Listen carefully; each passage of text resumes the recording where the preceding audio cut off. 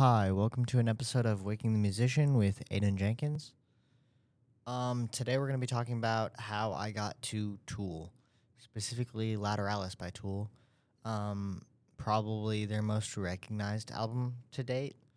I was listening to Pantera because the last album we talked about was Cowboys from Hell, and listening to Dimebag as a guitar player, Pantera as a band with Vinnie Paul on drums, and them just locking in together and getting super cool rhythmic patterns and just locking in and playing heavy. Um, I got super into the drop tunings and that kind of stuff, and more into the rhythmic stuff of just like maybe chugging on one chord or riff based music, kind of. But I was just starting to play drums at that point, maybe even um, trying to sing along to some of the Pantera songs and that kind of stuff, and kind of getting that Phil Anselmo growl in my voice. I went to go see a Spider-Man movie with my cousin, who was about to leave for college. We were going to see Spider-Man Into the Spider-Verse, the animated one. Great movie. We were driving to the movie theater, and he played the song Lateralis by Tool, and it just blew my mind because it has kind of that slow, quiet intro, but then it just builds. And that was the first time I'd ever heard Tool or heard of them, and I loved it. Musically, like instrumentally, it's amazing. And then the vocals are just the icing on the cake. They're one of my all-time favorite bands. They always will be. They were the first band I've ever seen live in concert. I love all of their albums. Lateralis was the first album I heard because when I got home, I looked into that song, and then I listened to the whole album and loved it. And then I got into all of their other music. And this was right before they released Fear Inoculum, a very long-awaited album. I'm kind of glad I hopped into the Tool fan club at a later date, because then I didn't have to wait as long, or it seemed like I didn't have to wait as long, because I only got into them a couple months before they released Fear Inoculum, a long time after they released 10,000 Days, the shirt that I'm wearing. 10,000 Days is probably one of my favorite albums. I feel like it's their heaviest album.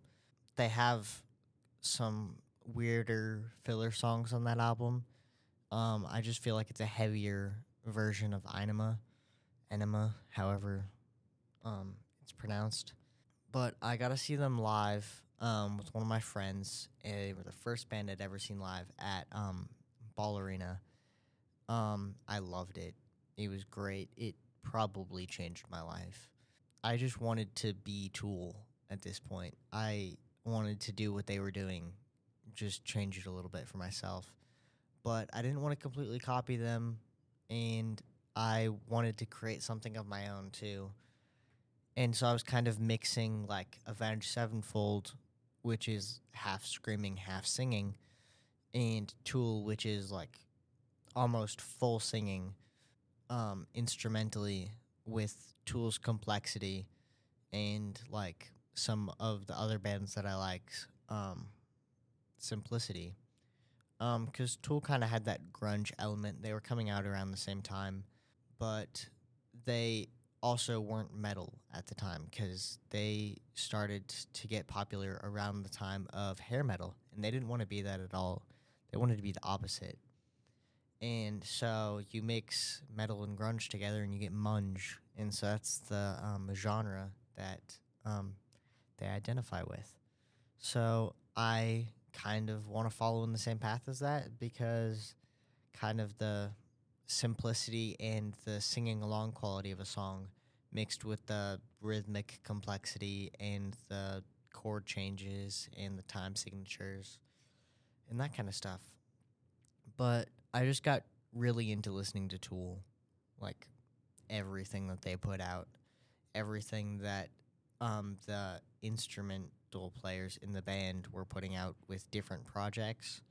Danny Carey is one of the best drummers of all time, one of my favorite drummers of all time, and massively inspired me to get more into drums and learn how to play some Tool songs and just practice a bunch. And Adam Jones as a guitar player is great tone wise too.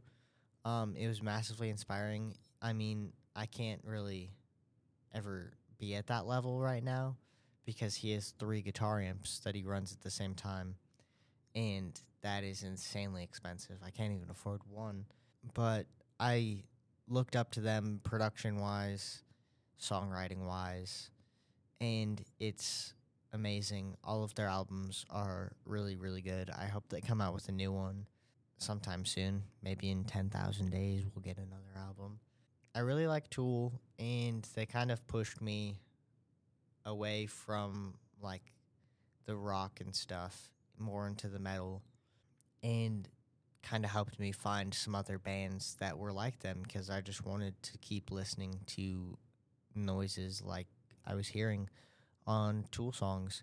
And Tool is great band. They have a couple like more approachable songs to find and listen to, like probably Sober and Schism, but those aren't necessarily my favorite songs. I like the ones that aren't as approachable, like Rosetta Stoned, where he's screaming through a megaphone, and it's a really long song. And Tool's notorious for long songs, and it kind of guards some of the population from listening to it, but I think they still should. So that's where we're going to end the episode today, talking about Tool. I'll probably talk about them in other episodes just because they were a massive inspiration on my life and on my music. Thanks for listening to Waking the Musician.